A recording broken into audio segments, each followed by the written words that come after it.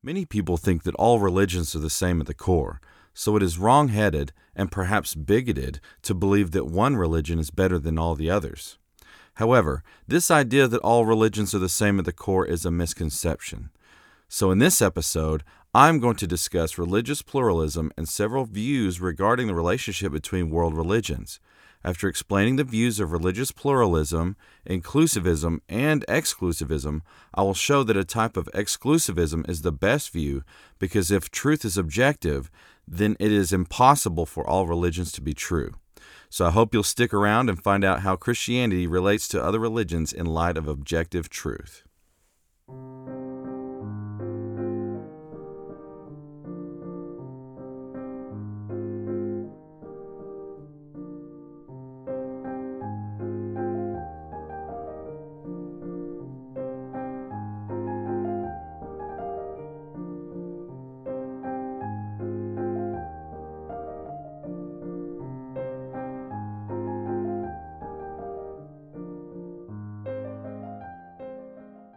Welcome back, everyone. In this episode, I'm going to be talking about religious pluralism. So, obviously, in this world we live in, there are many world religions like Islam, Judaism, Christianity, Hinduism, and Buddhism, and many others, right? And the question for the Christian, really the question for a lot of people, just about anyone, is, what does this mean for what does this mean for me? What does this mean for my religion? What does this mean for my beliefs? How do all these religions relate to each other? And that's the question that we are going to be covering today, this question of religious pluralism. How do all these religions relate to each other? Specifically, I am going to be arguing how Christians should look at this in light of everything that we've already covered in this series, okay? So, as always, I'm going to start with a Bible passage that is going to relate to this. Today I'm talking about religious pluralism, and in the next lecture I'm going to be talking about the question of the unevangelized. What happens to people who never heard the gospel? Do they go to heaven? Do they go to hell? What happens to them? So this verse that I'm going to show you touches on both of these issues, is why I've chosen it. So our introductory verse is John chapter 14, verse 6. Says, Jesus told him, I am the way, the truth, and the life. No one comes to the Father except through me. So, you can probably guess why I'm showing you this verse. Obviously, this is a verse that people talk about a lot when we get into religious pluralism. What happens to people who've never heard the gospel? Jesus says, I am the way, the truth, and the life. No one comes to the Father except through me. So Jesus, obviously, on the surface, seems to be saying that he is the only way to salvation, right? Now, I thought this was interesting because I looked into this a little bit more, dug into the commentaries, wanted to see exactly what biblical scholars think that Jesus is saying here.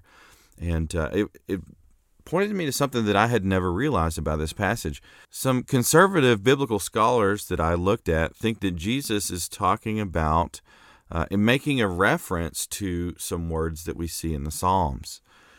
One psalm they think he's referencing is Psalm 86, verse 11. That verse says, Teach me your way, Lord, and I will live by your truth. Give me an undivided mind to fear your name. In Psalm 16, verse 11, it says, You reveal the path of life to me. In your presence is abundant joy. At your right hand are eternal pleasures. So you see here in Psalm 86, it's mentioning that the psalmist wants the Lord to teach him the Lord's ways so he can live by his truth.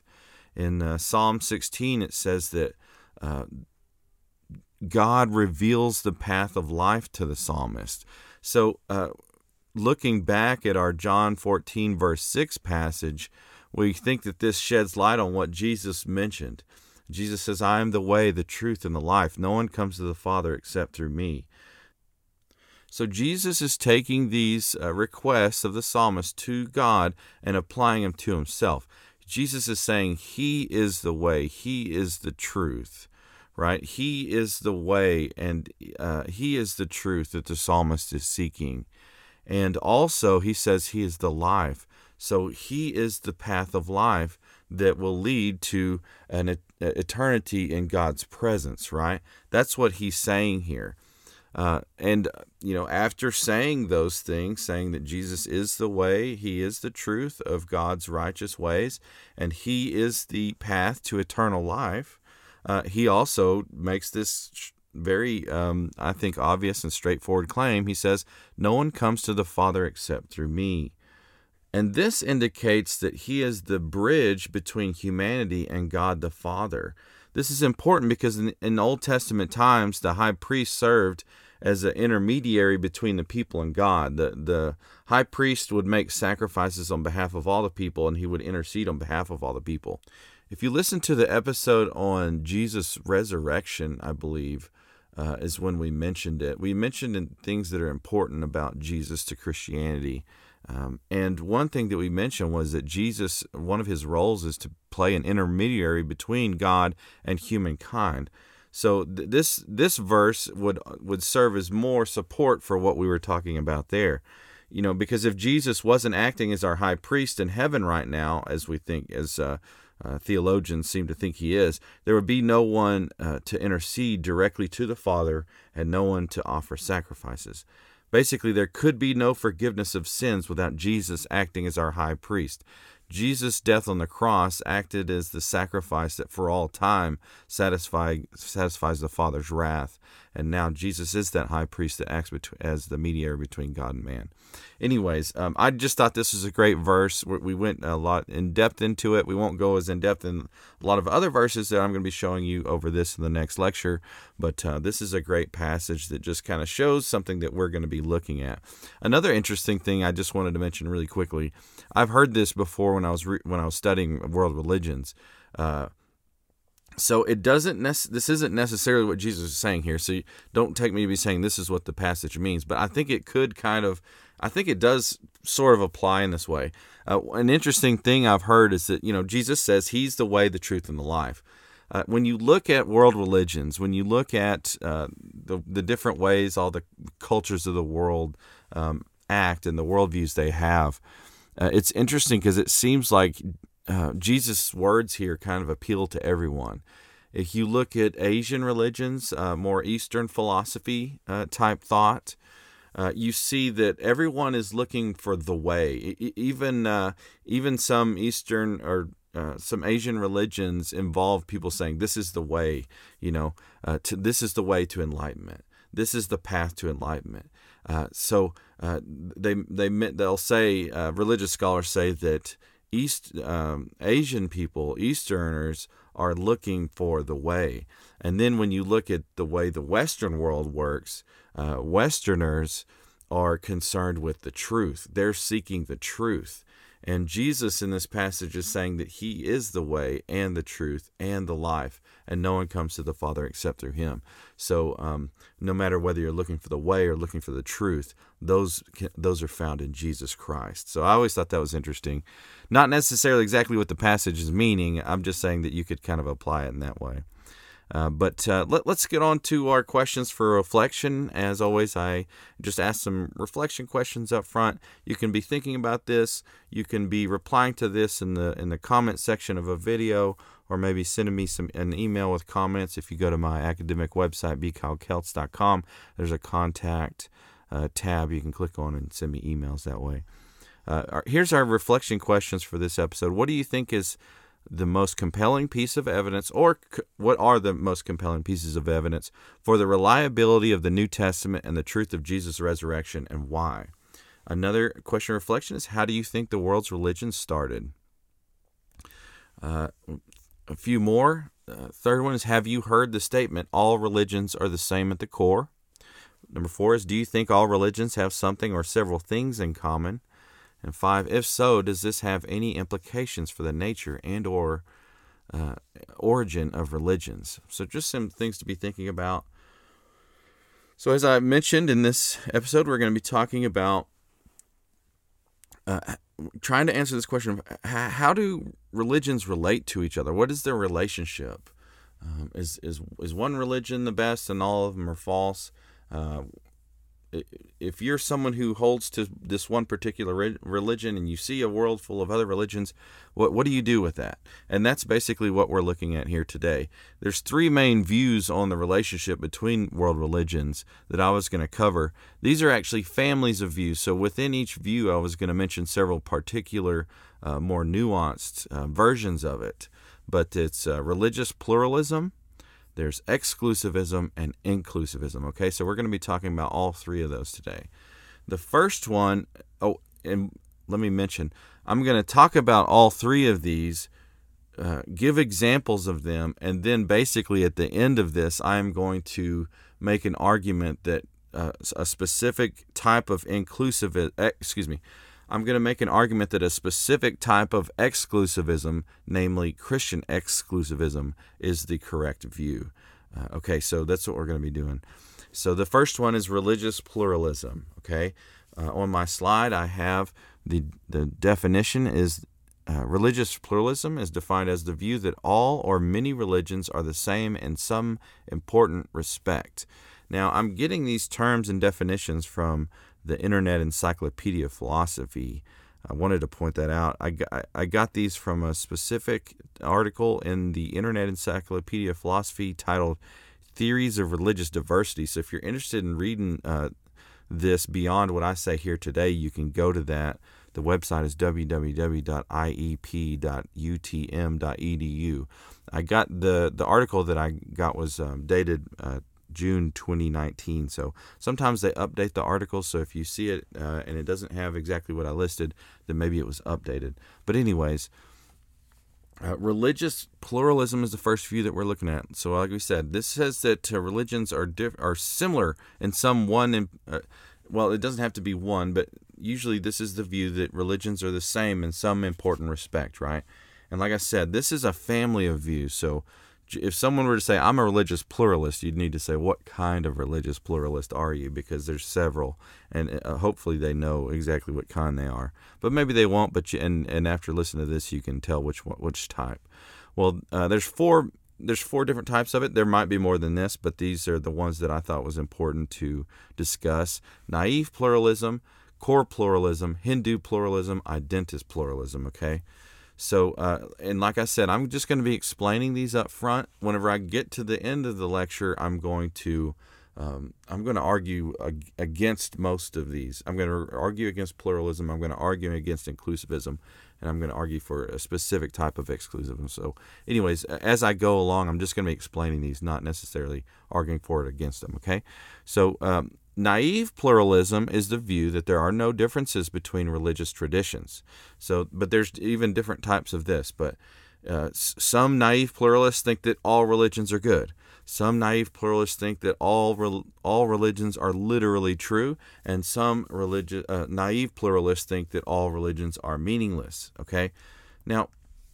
This view is called naive pluralism because it is not a view that is held by religious scholars. It's usually a kind of view that is held by lay people who haven't studied religions and don't know the ins and outs of religion, okay?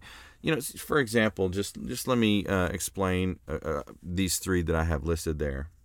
Yeah, so take, for example, the belief that all religions are good. They say that this is a naive view because there have been some cults and some religious groups that have held harmful beliefs and harmful practices. Maybe, you know, when you look at the history of religion, you can see that there's been some religions that have had human sacrifice, right? So we wouldn't think that just because it was a religion, it was good, right? So that's kind of a naive view. Definitely the view that all religions are literally true is a naive view, right? Because we're going to be discussing this a lot in this lecture, but when you look at the claims that religions are making, it is just obvious.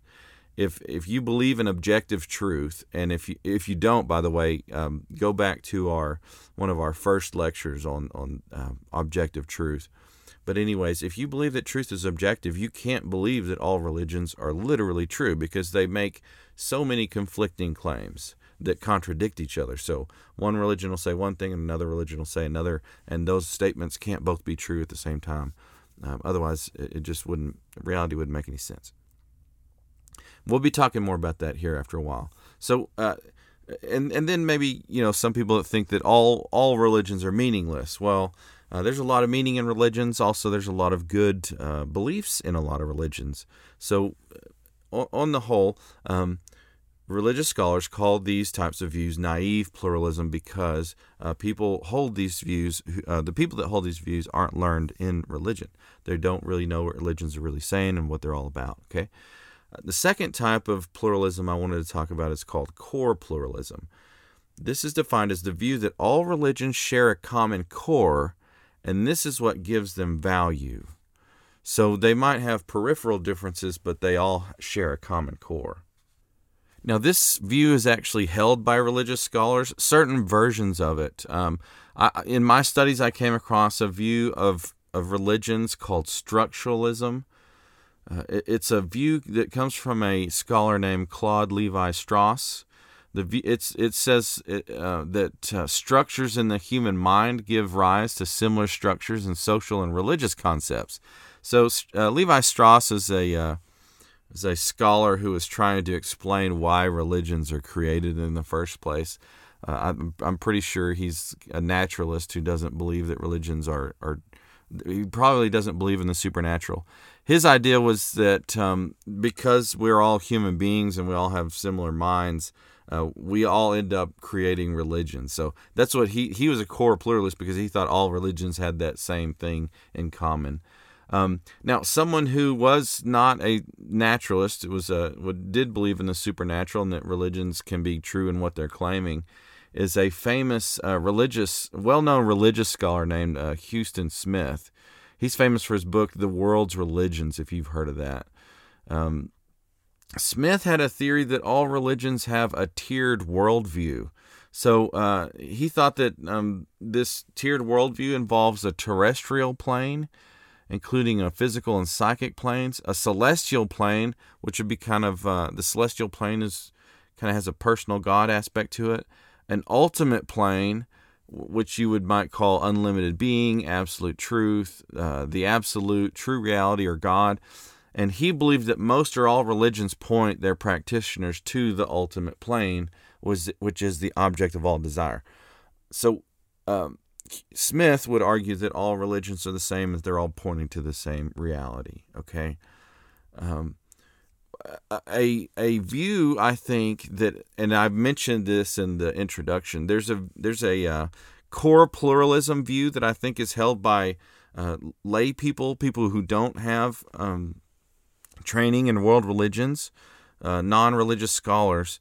This is the view that I've heard a lot of times. Have you ever heard someone say, it doesn't matter what you believe as long as you believe in something, or do whatever you want as long as you don't hurt anybody?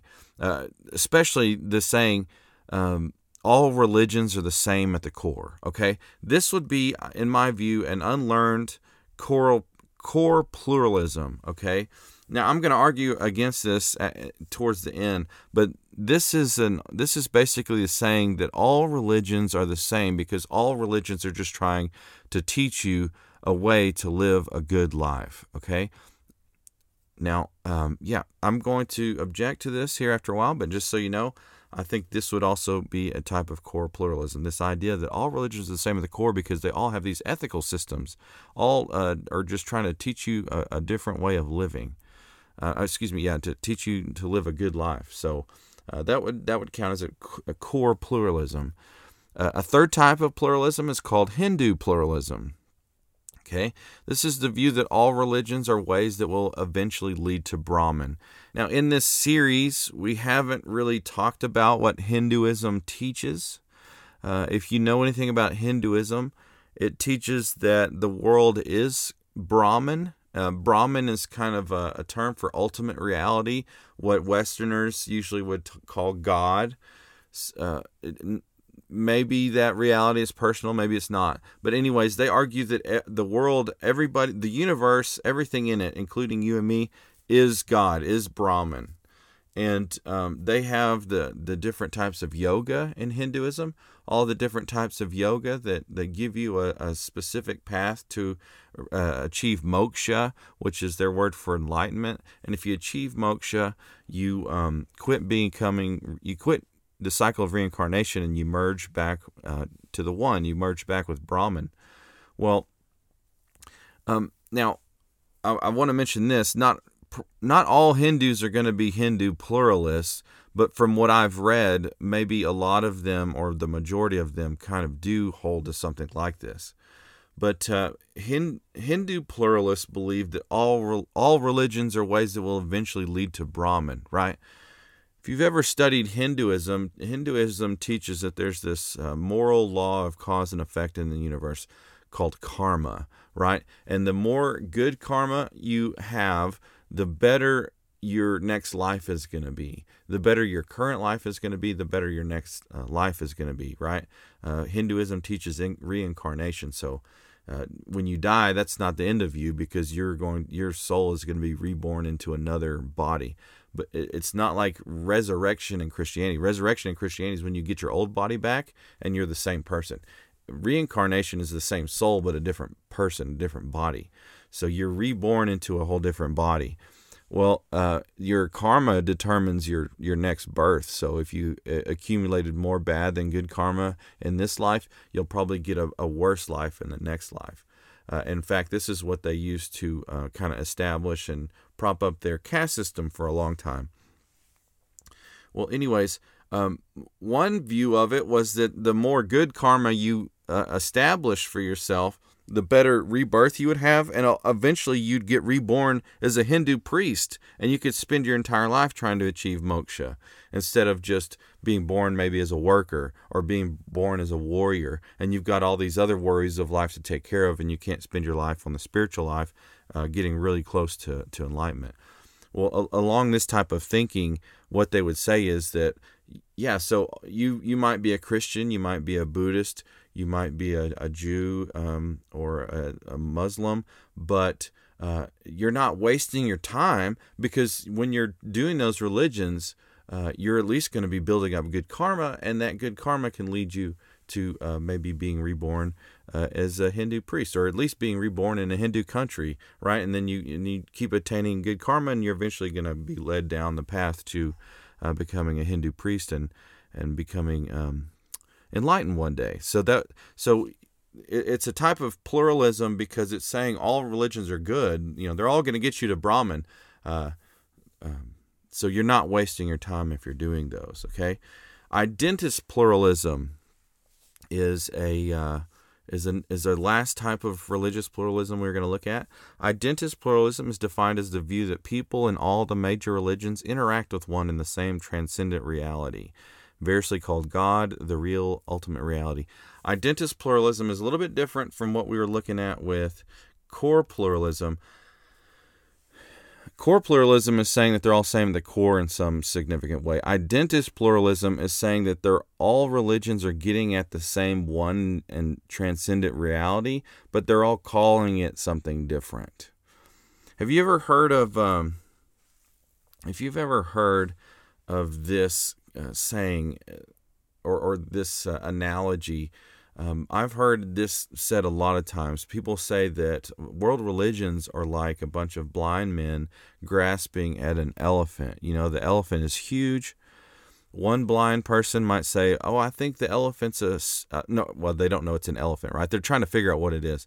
One of them says, "Well, this is a spear," because he's touching the elephant's tusk. He can't see the whole elephant. Doesn't realize that that's just a part of it. Or one of them says, "This is a rope," because the blind man is touching the elephant's tail. Or one of them thinks it's a tree because they're touching its legs, and it's thinking that they're tree trunks. Or one of them might think it's a snake because he's touching his snout. Well, they're all getting at the same reality. They're just calling it different things, and that's what the Identist pluralism is saying, is that all world religions are getting at the same ultimate reality. They're just calling it different things, and it has these different kind of it has these different variations, because these are all different cultures getting at that ultimate reality in their own way. One example of an Identist pluralist was the philosopher John Hick. John Hick believed that people join or stay in religions because they have religious experiences, and he thought that because so many people from different faith systems systems have religious experiences, this made it difficult or impossible to say that one religion was true or that one religion was superior to the others in some way.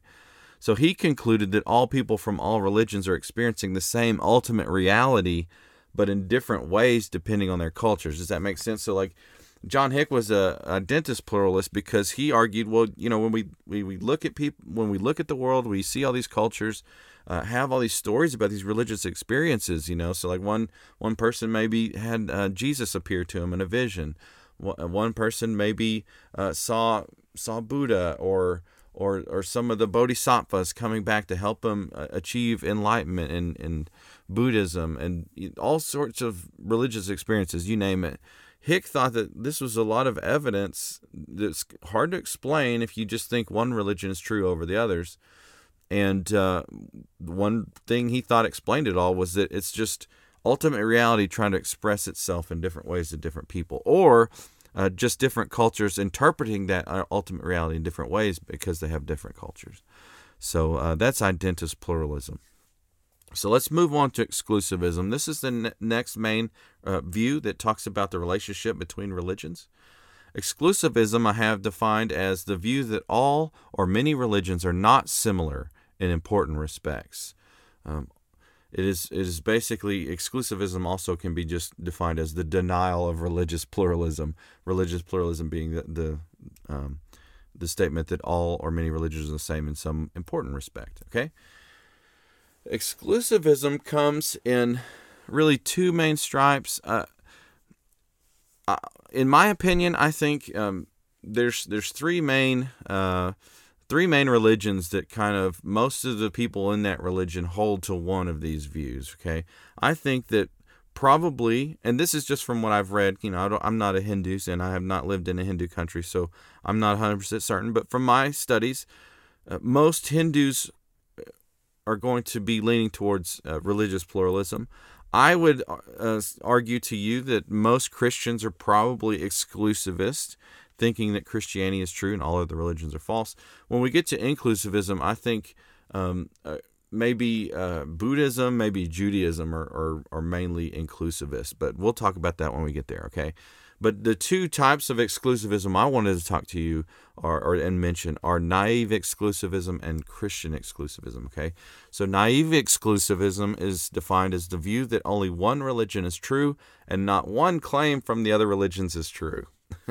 And this is called naive exclusivism because religious scholars, and really anyone who just looks at what all these religions are saying and doing, can realize that, yes, maybe you think that one religion is true and the others are false, but that doesn't necessarily mean that every single belief in those other religions is false, right? For example, maybe you believe that Christianity is true and other religions are false. Well, Christianity teaches you shouldn't murder. Well, guess what? So also do so many other religions. They say you shouldn't murder. So every single thing in every single other religion can't be false. A lot of religions have a lot of good things and a lot of true things in them. You just need to look at them a little bit closer. So naive exclusivism is the idea that this one religion is true and every single belief in every other religion is false. Christian exclusivism is not naive exclusivism, okay? Christian exclusivism is defined as the view that people cannot be saved from hell apart from faith in Jesus Christ. Christian exclusivism is, I would say, probably the most widely held view of the relationship between religions among Christians, and also probably the view that the Christian church has held for the majority of the history of the church. And it's exclusivist because it's saying that all religions are not similar in important respects. Basically, Christian exclusivists believe that Christianity is true. Jesus Christ really did rise from the dead. We live in a theistic universe that was created by God. Jesus Christ came to earth to die for everyone's sins, and only faith in Jesus Christ can save you from hell, right? Christianity teaches that all people have sinned, all people deserve condemnation, so the only way to be saved is to believe in Jesus Christ. So that's why it's exclusivist, because it's saying all other religions are making different claims and those claims aren't true. If some religion says you can be saved or enlightened from some other means besides Jesus Christ, it is wrong. Christians, exclusivists, argue that Jesus Christ is the only way. If you're doing some other religion besides Christianity, then you are wasting your time. Okay? That's what Christian exclusivism teaches. Now, those are types of exclusivism. Then you get sort of what I would maybe characterize as a middle ground view called inclusivism. And I've got this defined as the view that while all religions have value, one particular religion has more value than the rest. Okay? So you can see how it's kind of a middle ground view. The inclusivist says, well, one religion is better than the others, but that doesn't mean that the rest of them are just a waste of time. So let me show you different types of inclusivism. One type is called Abrahamic inclusivism. The next one is Buddhist inclusivism. So we're going to go over these in turn. So the first one is Abrahamic inclusivism. I've got this defined as the view that while one religion is true, other religions can provide the means to salvation by the God of Abraham. An example of Abrahamic inclusivism is really found in Judaism. Some Jews believe that non-Jews will be reconciled to God in the world to come. God made a lesser covenant with all peoples, and non-Jews can be reconciled through this covenant, although God made a greater covenant with the Jews. So if you look at the Old Testament, you see that God, He creates Adam and Eve. Adam and Eve are supposed to be the father and mother of everybody who's ever lived. Eventually, God makes some promises to them that the curses that He put on the earth and when Adam and Eve sinned will be removed through someone who descends from the seed of Eve. So one of her descendants will remove these curses. That's thought to be kind of an early prototypical announcement of the gospel, basically. One of maybe the first prophecies about Jesus Christ. But anyways, as you go throughout all the stories, you see that God is trying to bring that prophecy to fruition through certain people, not just all human beings. Eventually, God narrows it down to the Jewish people, starting with Abraham.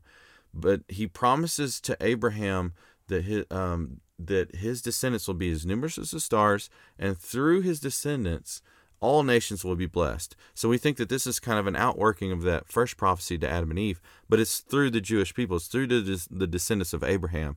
So that's what it was talking about that I just mentioned, a greater and a lesser covenant.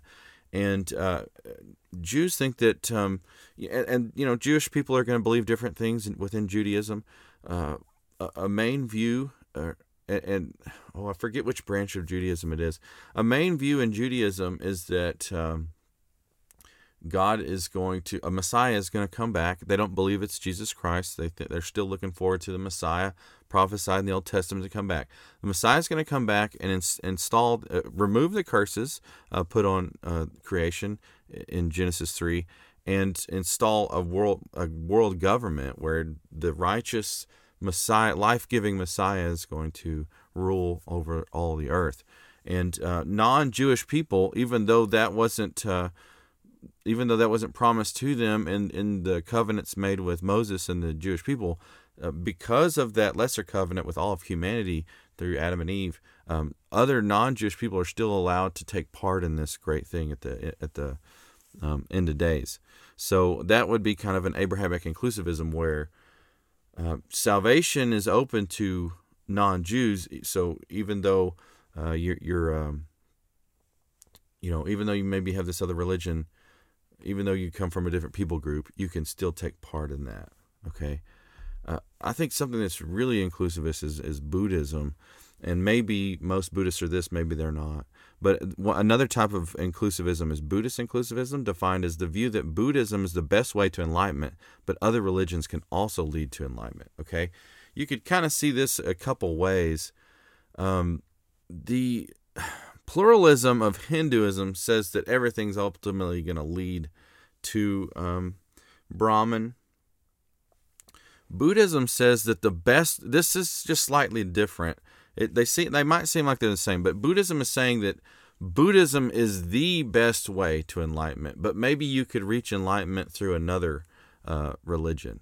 So I don't know how many Buddhists are actually going to hold to this, but this is a view that some Buddhists have held, because some types of Buddhism if you look at the history of it all, some types of Buddhism have argued that you have to be a monk to reach enlightenment. But then there were other types of Buddhism that argued that anybody can reach enlightenment in this lifetime. You don't have to be reincarnated and work at it for all these lives.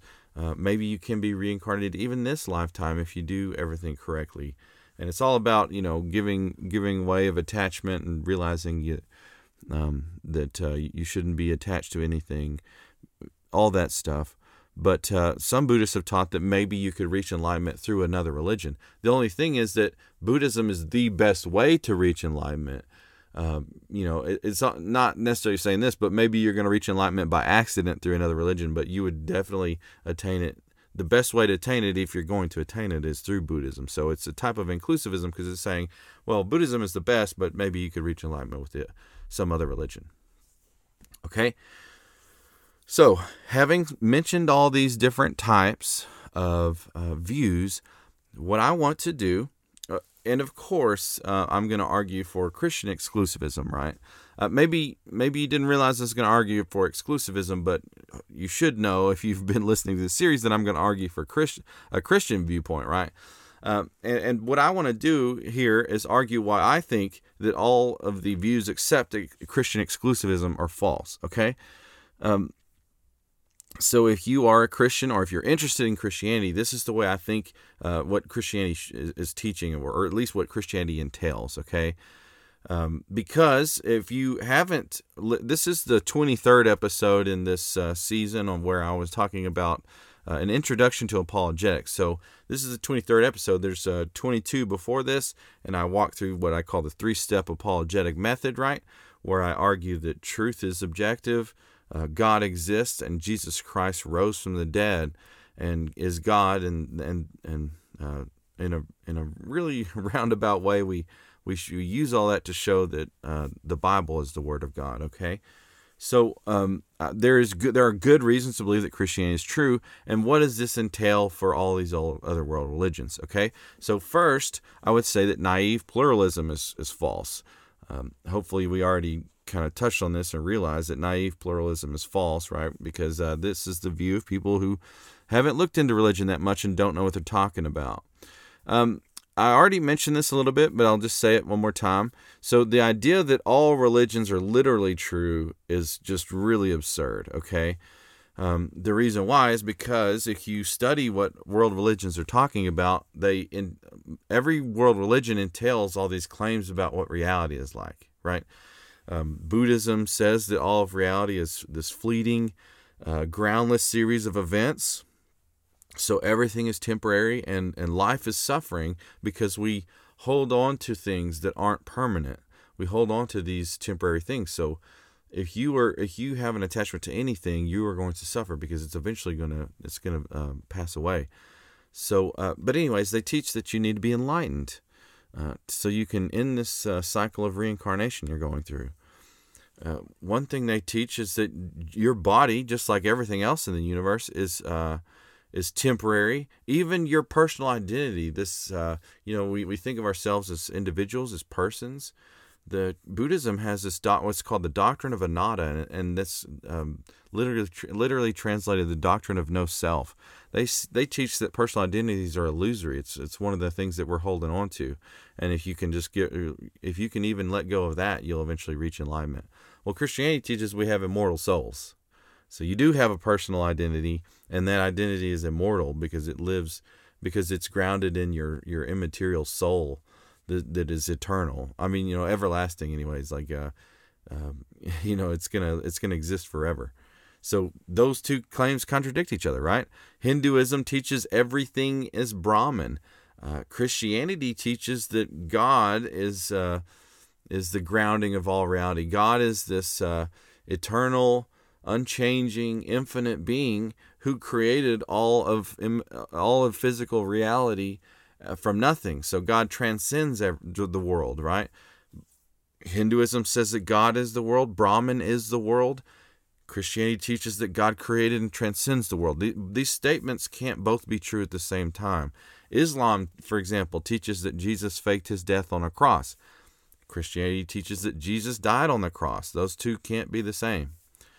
Islam teaches Jesus was just another prophet of of Allah, and Christianity teaches that Jesus is God. So those claims can't be true at the same time. Judaism teaches that the Messiah is yet to come. Christianity teaches that the Messiah will come back a second time because he's already came to the earth. Those can't be true at the same time, right? You just think about where all these religions say you're going. Buddhism says you're going to get reincarnated. Hinduism says you're going to get reincarnated. Judaism, Islam, Christianity say you have an immortal soul that's either going to go to heaven or hell. So all these religions, if they were all true at the same time, how can I go get reincarnated if my soul is going to spend eternity in heaven or hell? So anybody who spends 2 seconds studying world religions is going to realize that they can't all be true. Okay, they can't all literally be true. So I forgot to mention my slides. The very first slide showed this. Maybe you've seen this bumper sticker. It says coexist. And those of us who have, especially apologists, Christian apologists, but those of us who have training in religions, I mean, it depends on what the person's trying to say. It's just one word, so you never know what someone's trying to say with the bumper sticker. But what I always get, the message is, well, they're all just a good way. They're all just a different way of living a good life. So let's all get together and just forget about our differences, But I've always thought this is a funny kind of answer to that. This is from Frank Turek's ministry called Cross Examined. He's got this thing that says coexist. It lists it has all these symbols from all the different religions, but it spells contradict. Under that, it says they can't all be true. So I've always enjoyed that. I thought that was a lot better. Just, get the message out there that, like, look, all religions are saying different things. And if you're interested in truth, then you need to examine what they're saying about reality, then look at reality and test those claims against what you see, and then figure out which one you think is true. But anyway, so that's why we would say naive pluralism is wrong, is because all religions can't literally be true. It's logically possible that all religions are false, but just logic alone at least shows you that they can't all be true because they're making contradictory claims, right? Obviously I don't think they're all false. I think Christianity is true, and by this point you've heard a lot of the evidence that leads to that conclusion. But there you have it. So identist pluralism is the next one I wanted to argue against. Okay, if you remember, identist pluralism is the view that people in all major religions interact with one and the same transcendent reality. This is the one where we showed the analogy of the elephant, and all the blind people are grasping at the elephant. In the same way, the identist pluralist argues that that's what world religions are doing. They're all grasping at the same ultimate reality. They're just kind of instantiating that in their own terms, in their own different cultural ways. Well, I've even read articles arguing against this by religious scholars. One scholar, I don't remember who it was, pointed out that this kind of is like almost like a condescending view of world religions. If you go up to a practitioner of these religions, say go up to a Catholic priest, go up to a Buddhist monk, and you ask them, do you think that your religion is getting at the same ultimate reality that all the other religions are getting at? 9 times out of 10, maybe 99 times out of 100, you're probably going to get the answer no. My religion doesn't teach that those other religions are true. My religion teaches that it is true, and this is the way to understand reality, right? So if you are an identist pluralist, maybe that helps make sense out of the conundrum of all these world religions and religious experiences. But you're kind of patting all these religious practitioners on the head going, oh, that's cute. You think your religion is true, but you don't realize that you're grasping at the same ultimate reality as everybody else does. So a problem with identist pluralism is that it's a view of religion that's not held by religious practitioners. It's kind of condescending, and here's the kicker with identist pluralism.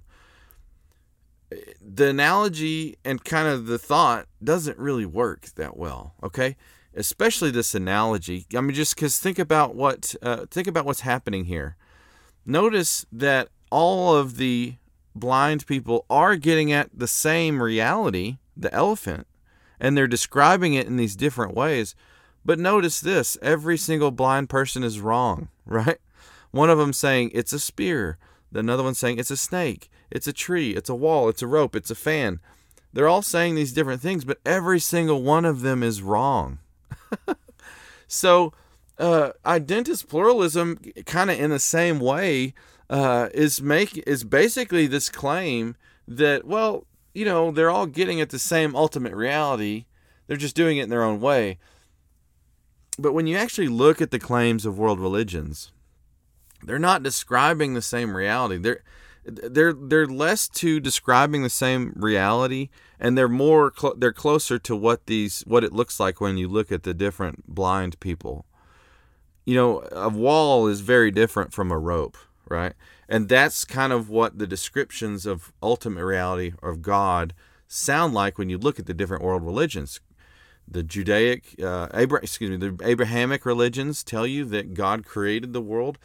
Hinduism tells you that God is the world. Buddhism tells you that the world is just an ungrounded series of events, and that most things are illusory, temporary things. So how could all of these things be true? They can't all be true, and they can't even be similar descriptions of the same ultimate reality. So identist pluralism entails, whether an identist pluralist likes it or not, entails that all religions are basically wrong. They're trying to say that, it's a snake, but it's really an elephant. So it entails that they're all wrong, and that even what they believe is wrong. So like they're going to tell you, no, we think this is true. It's not just getting at something higher that I'm not explaining to you. So it's undermining what the religions claim themselves, and it's basically saying they're wrong. So that's why we would say, probably identist pluralism is not the way to go. Now, I at least want to dispel, let's talk about core pluralism, okay? This idea that all religions are the same at the core in some important way. One thing I don't think I've mentioned, I've kind of, you know what? I was about to jump ahead of myself. Let's talk about this view that I mentioned where people say that all religions are the same at the core, okay? I don't want to talk about Levi Strauss's idea. We'll get to that in the next couple slides. But let's say that you are one of these people that holds that more naive view, the more unlearned view that when people say, well, all religions are the same at the core because they're all just a different way to live a good life. I think one of my professors at seminary called this the functional view of religion. Some people think that religions just have a function, and that's their main purpose, and that function is to live a good life. Well, this view is and I've seen this because I teach an Introduction to World Religions course, and I've even seen this in the Intro to World Religions textbook, in an intro book. It mentions that people who think that all world religions are the same and they're all trying to teach a good way to living is just something that people who haven't had instruction in religion might think is true. But if you did have instruction in religion, you'd know this is false. So, this view that all religions are the same at the core, right? What is it saying? It's saying that at the core of each religion is these ethical teachings. What's on the peripheral is all these other, things that aren't really important at the end of the day. Okay, they're all teaching you a way to live a good life, and that's what we saw in our slide. If you're listening on a podcast, you aren't seeing this, but I showed a slide that shows all these world religions. It's kind of a poster. It shows all these world religions on the outside in these smaller circles with the names and little descriptions of them. On the inside of all the circles in the middle is this globe that shows the world, and on the world it's written the Golden Rule. So this is kind of a visual way of stating what I was getting at, this core pluralism that thinks that all religions are the same at the core. They all have this golden rule, this ethical teaching at the center, and the rest of them are just variations on that, okay? Well, if you study these religions, though, you'll realize that this view is just completely false. Okay, it's just a complete misconception of what religions are doing. Okay, what I want everyone to realize is that what is at the core of each religion are these claims about reality. Okay, what a religion claims the world is like is going to be its core. And then based off of these core beliefs about reality will flow the peripheral beliefs about morality. Does that make sense? If you see on my slide here, I've got, first of all, we've said before, world religions make contradictory worldview claims, right? They can't all be literally true, like I said when we're talking about naive pluralism. But the thing is, these worldview claims are what contradict each other. And these worldview claims are what's at the core of each religion. From these worldview claims flow their arguments about morality. So I've got a couple slides talking about Buddhism, Christianity, and Hinduism, right? Buddhism says that you should, the main claim of Buddhism is that suffering ends when you achieve nirvana. Okay? Suffering ends when you achieve nirvana. That's its worldview claim. Life is suffering, and the way to attain enlightenment, to end suffering, is the Noble Eightfold Path, which is all the things that Buddhism teaches. When you do that, you achieve nirvana. Christianity says that God made the world and made humans in His image. They've all sinned. They all deserve punishment, but salvation is available through Jesus Christ. Hinduism claims about reality that we are all Brahman. We're all confused pieces of Brahman, but and we'll be confused as long as we are, as long as we are lacking some knowledge. But and as long as you're confused, you keep getting reincarnated over and over and over. But if you can do the yogas, you will achieve enlightenment. You'll merge back with the One. Okay? Now, from these worldview claims flows the morality, right? The Noble Eightfold Path includes the Hindu moral teachings, right living, right speech, right action, all that kind of stuff. Those moral rules are included in the Noble Eightfold Path. But why would you even do the Noble Eightfold Path? You would do the Noble Eightfold Path only if you thought that all life is suffering and temporary and you need to achieve nirvana, achieve enlightenment. Does that make sense? Christianity, Jesus taught that we need to show love and mercy to other people, but that's only because we were shown love and mercy in the first place, right? A lot of His teachings, be perfect as your heavenly Father is perfect, be loving, don't hate, don't murder, don't kill, don't steal. All of these things flow from the reality that human beings are made in God's image and represent God on earth. They should forgive each other because God has forgiven them. They should do good because they are supposed to reflect God's good nature. Does that make sense? You're acting moral in these ways because of what it says about morality. Hinduism says that since we are all Brahman, it doesn't make sense for you to hurt somebody else, because if you hurt somebody else, then you're hurting yourself.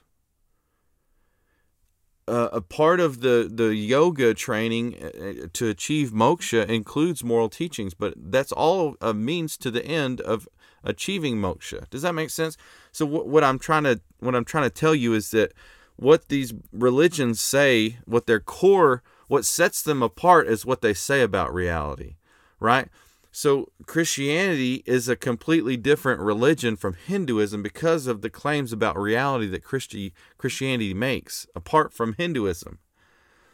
And then it teaches these things about how to live a good life, but all that's based off of what it claims about the world. If all of these religions were the same at the core, in their core beliefs, then there wouldn't be a bunch of world religions. There would just be a bunch of denominations. Does that make sense?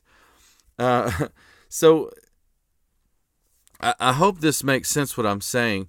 At the core of each religion is all these claims about reality. At the peripheral are all these claims about morality, but those peripheral claims about reality flow from the core claims about, those peripheral claims about morality flow from the core beliefs about reality. So if you just know what these religions are saying about reality, you'll realize that all religions are not the same at the core. If they were all the same at the core, they'd be denominations. They wouldn't be different religions. Okay, so that view is just false. But having done all these negative critiques of all these other views, why do I think that Christian exclusivism is true? Well, I've been hinting at this and saying this over and over, kind of jumping ahead of myself a little bit. But why is Christianity true? It's because of logic, right? It's because we've already argued in this series that truth is objective, right? So, and obviously, all throughout all these videos leading up to the resurrection of Jesus Christ and the modern trilemma argument, I was providing you evidence to believe that Christianity is true, that truth exists, God exists, and Jesus Christ rose from the dead. Along the way, we've been, whether I've been mentioning it or not, we've been eliminating the possibility of these other religions being true, okay?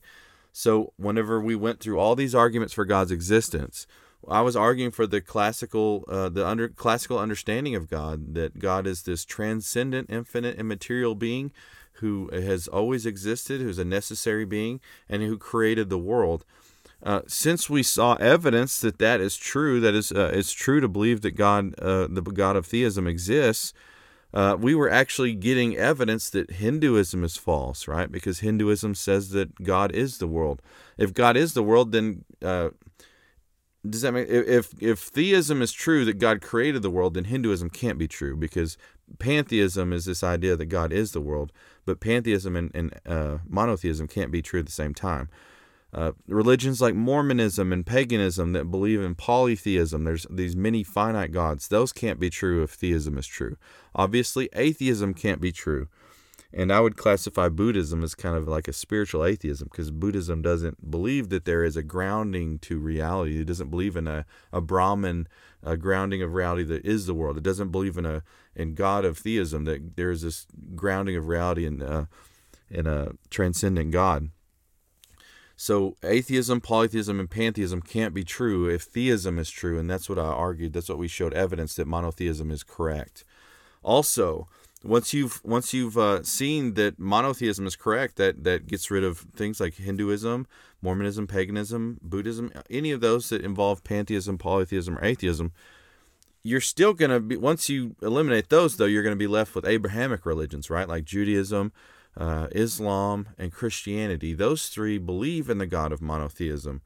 Maybe slightly different variations of what that God is like, but you're still left with those three. Well, once we went through the evidence for the historical, factual resurrection of Jesus Christ, that establishes that Islam is false and Judaism is false, right? And those religions themselves teach, people who are Jews today, there's Messianic Jews, if you ever heard of that. Those are Jewish Christians, so they believe that Jesus was the Messiah. But anyone else who's a practicing Jew, like Orthodox Judaism today, will deny that Jesus Christ was the Messiah mentioned in the Old Testament. So they claim that Jesus isn't the Messiah. Christians claim that Jesus is the Messiah. And Islam, in the Quran, it says that Jesus never said that he rose from the dead. The Quran claims that, this is coming from Muhammad, who lived hundreds of years. I think it's like 300 years after. It's like 300, 400 A.D. So this is centuries removed from the events of Christianity. Jesus rising from the dead and his apostles going out. Well, anyways, the Quran says that Jesus was just a prophet and he never claimed to be God. The Quran says that Jesus was just faked his death on the cross and was brought up to heaven by Allah. So all of these religions are claiming different things about Jesus. And that since we established that Jesus really did rise from the dead, that means that Islam and Judaism are false. Okay? Judaism would only be true in the sense that it was all leading up to Jesus Christ. But if you were a Jew, a practicing Jew who believed that Jesus wasn't Messiah, you'd be wrong, is what I'm saying. Islam is wrong because it's claiming that Jesus didn't rise from the dead. Okay, so there you have it. That's one reason why I would argue that Christian exclusivism is true, because and here's another thing. So we've already looked at a Bible passage. It's not only that religions aren't all the same at the core, because if the Bible really is the Word of God, like I argued in all those videos, then everything it says about the world and about God is true. So this eliminates the truth of the major worldview claims of these other religions, Maybe there's other things in the world religions that's true, like some of their moral teachings and other things and other historical facts, maybe, right? But their main claims about reality and Jesus are false. Only Christianity is true. But another thing is, I would argue that I would make Christianity an exclusivist view because of the things that you see Jesus saying in the Bible. In videos, what was it, 1 through 21, I think, 1 through 21 or 1 through 22, we were establishing that the Bible is the inerrant Word of God, okay? And if that is true, then some things that we see in the Bible seem to point to Christianity being exclusivism. So first, I wanted to read you a few passages to just show you why I think Christianity is exclusivist. And the first one, there's three main types of Bible passages, okay? There's three main types that I'm going to read to you.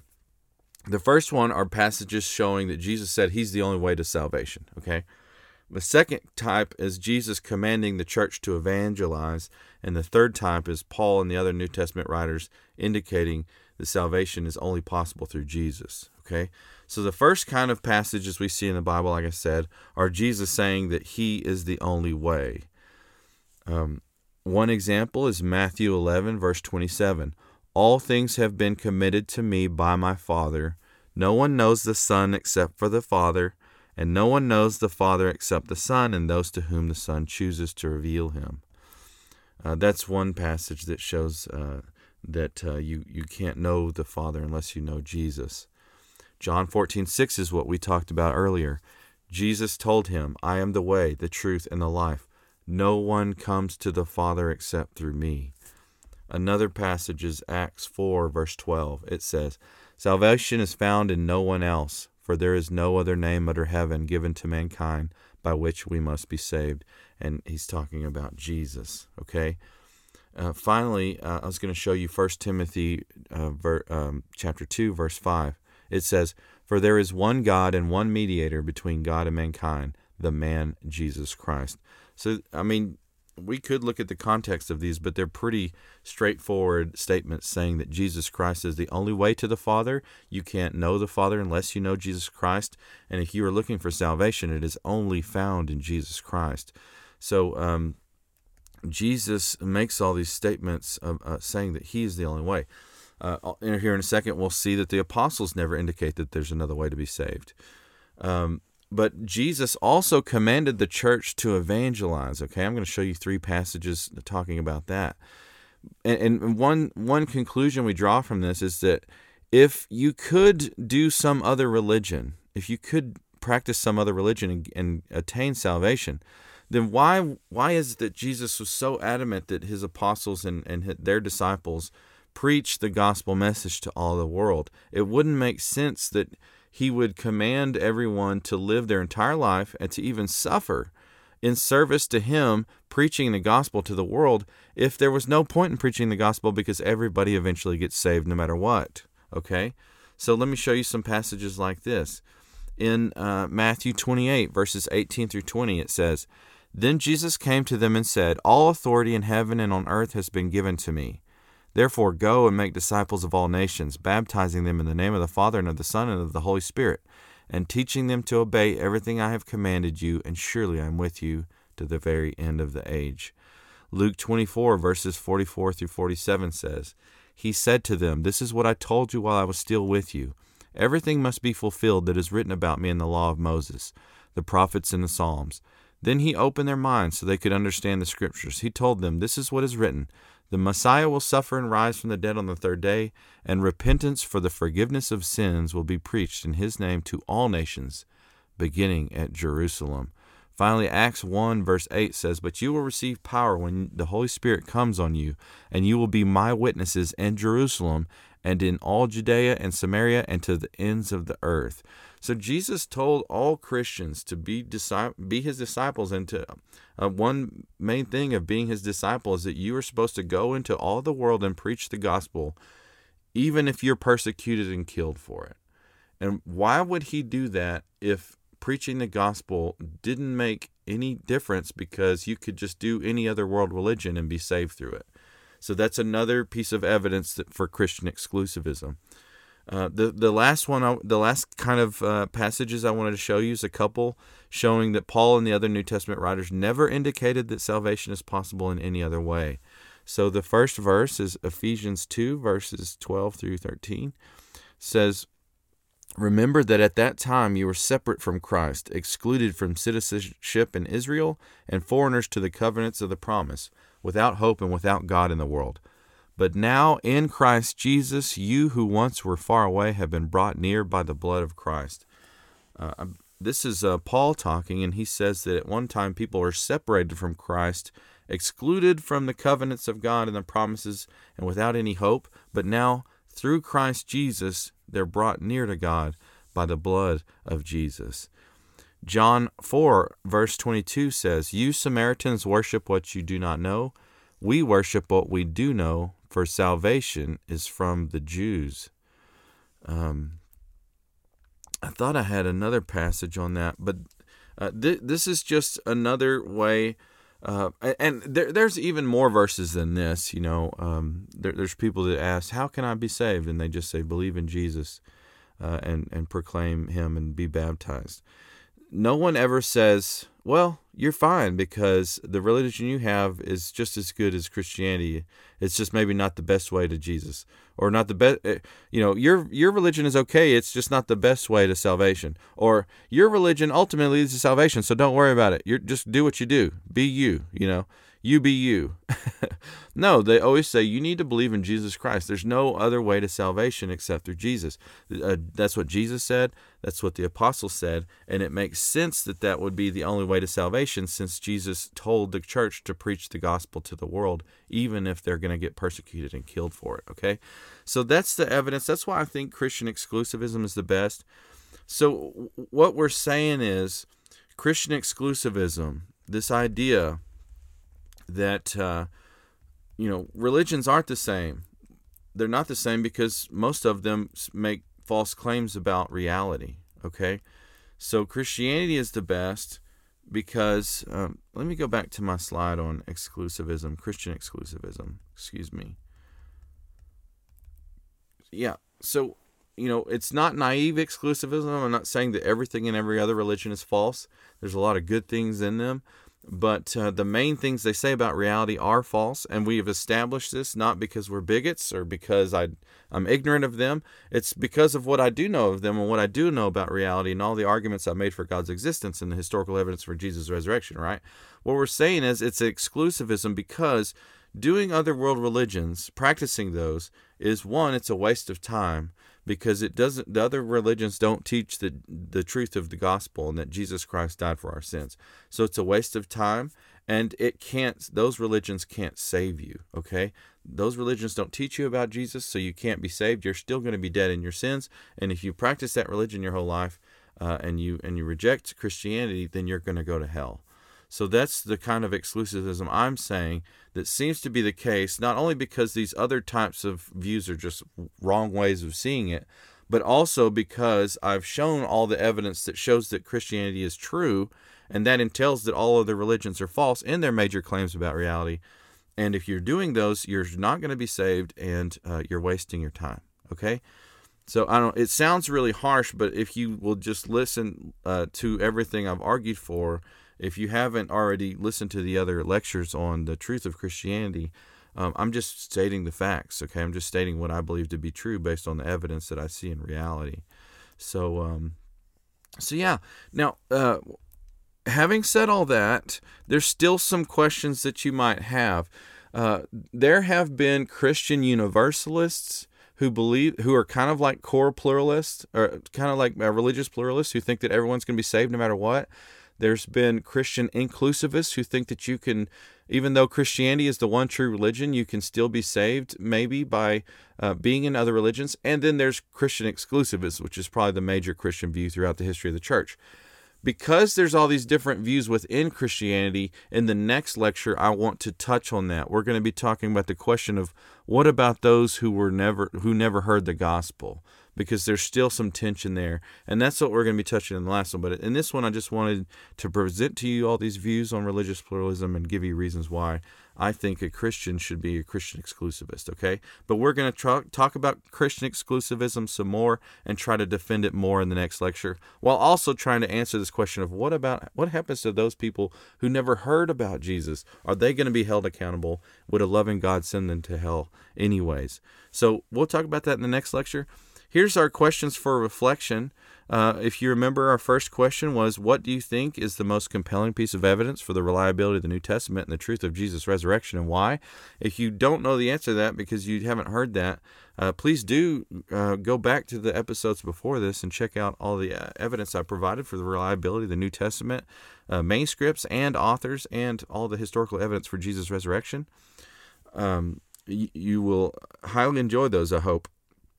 The second question reflection is, how do you think the world's religion started?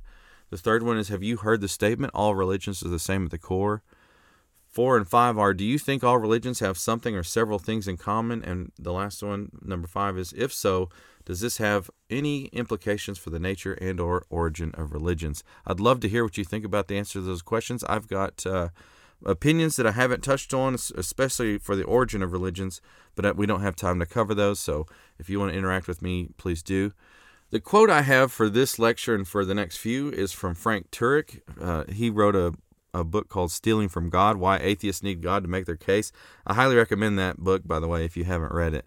Frank Turek says, good reason provides all the information we need to see that the very existence of evil is a contradiction for atheism. If evil is real, then atheism is false. We're going to be talking about the problem of evil over the next few lectures. Not in the next one, but some of the ones coming up after that. So that's why I've got that quote going. At the end of all these, I like to plug the seminary that I went to, Southern Evangelical Seminary and Bible College. If you are interested in apologetics, if you're interested in learning about these things that I've been talking about throughout this series, I highly recommend Southern Evangelical Seminary. They are near Matthews, North Carolina, near Charlotte, North Carolina, and it is a great school. You can learn all about apologetics, philosophy, theology. You can train to become a pastor, train to go into the ministry, learn all about the Bible. You name it, they have it, all the way from just certificate programs in the languages and the Bible and apologetics to a bachelor's degree, master's degree, master of divinity, PhD, doctor of ministry. They've got it all. And they specialize in online learning. But of course, you can go there in person, but they also have almost every single program they have is online. So it's accessible to everyone. And like I said, I highly recommend it. If you are interested in that, go to www.ses.edu and check them out. I also want to say a few words about Kingdom Preparatory Academy. This is the classical Christian school where my kids go. It is in Lubbock, Texas. So I obviously highly recommend it. We love it. Our kids go there. I've told people that if I had to work 2 jobs to send my kids there, I would. I love it. It's a classical school, so they teach your kids how to think, not what to think. It's obviously grounded in the Bible and Scripture, so they teach a Christian worldview just to help you out, so that they're being taught that at school and also at home. And it's a university model, so a lot of times your kids go to school just on Monday, Wednesday, Friday. I think in the early years it's Monday, Wednesday, Friday, and then later on it becomes Tuesday, Thursday. But it gets them ready it's a university model, so they've been doing this their whole life. When they get to college and they're taking those weird schedules, and it's not always 9 to 5 Monday through Friday. It's not a hard thing for them. But yes, I highly recommend it if you are looking for a classical Christian alternative to education in the Lubbock, Texas area. Go to kingdomprep.org is the website, or you can just Google it and give them a call, pay them a visit. We love it, and I highly recommend it. Well, that's it for this lecture. And yes, in the next lecture, we're going to be talking about what happens to those who never heard the gospel. What is the destiny of the unevangelized? I hope to see you there, and I hope you have a great day.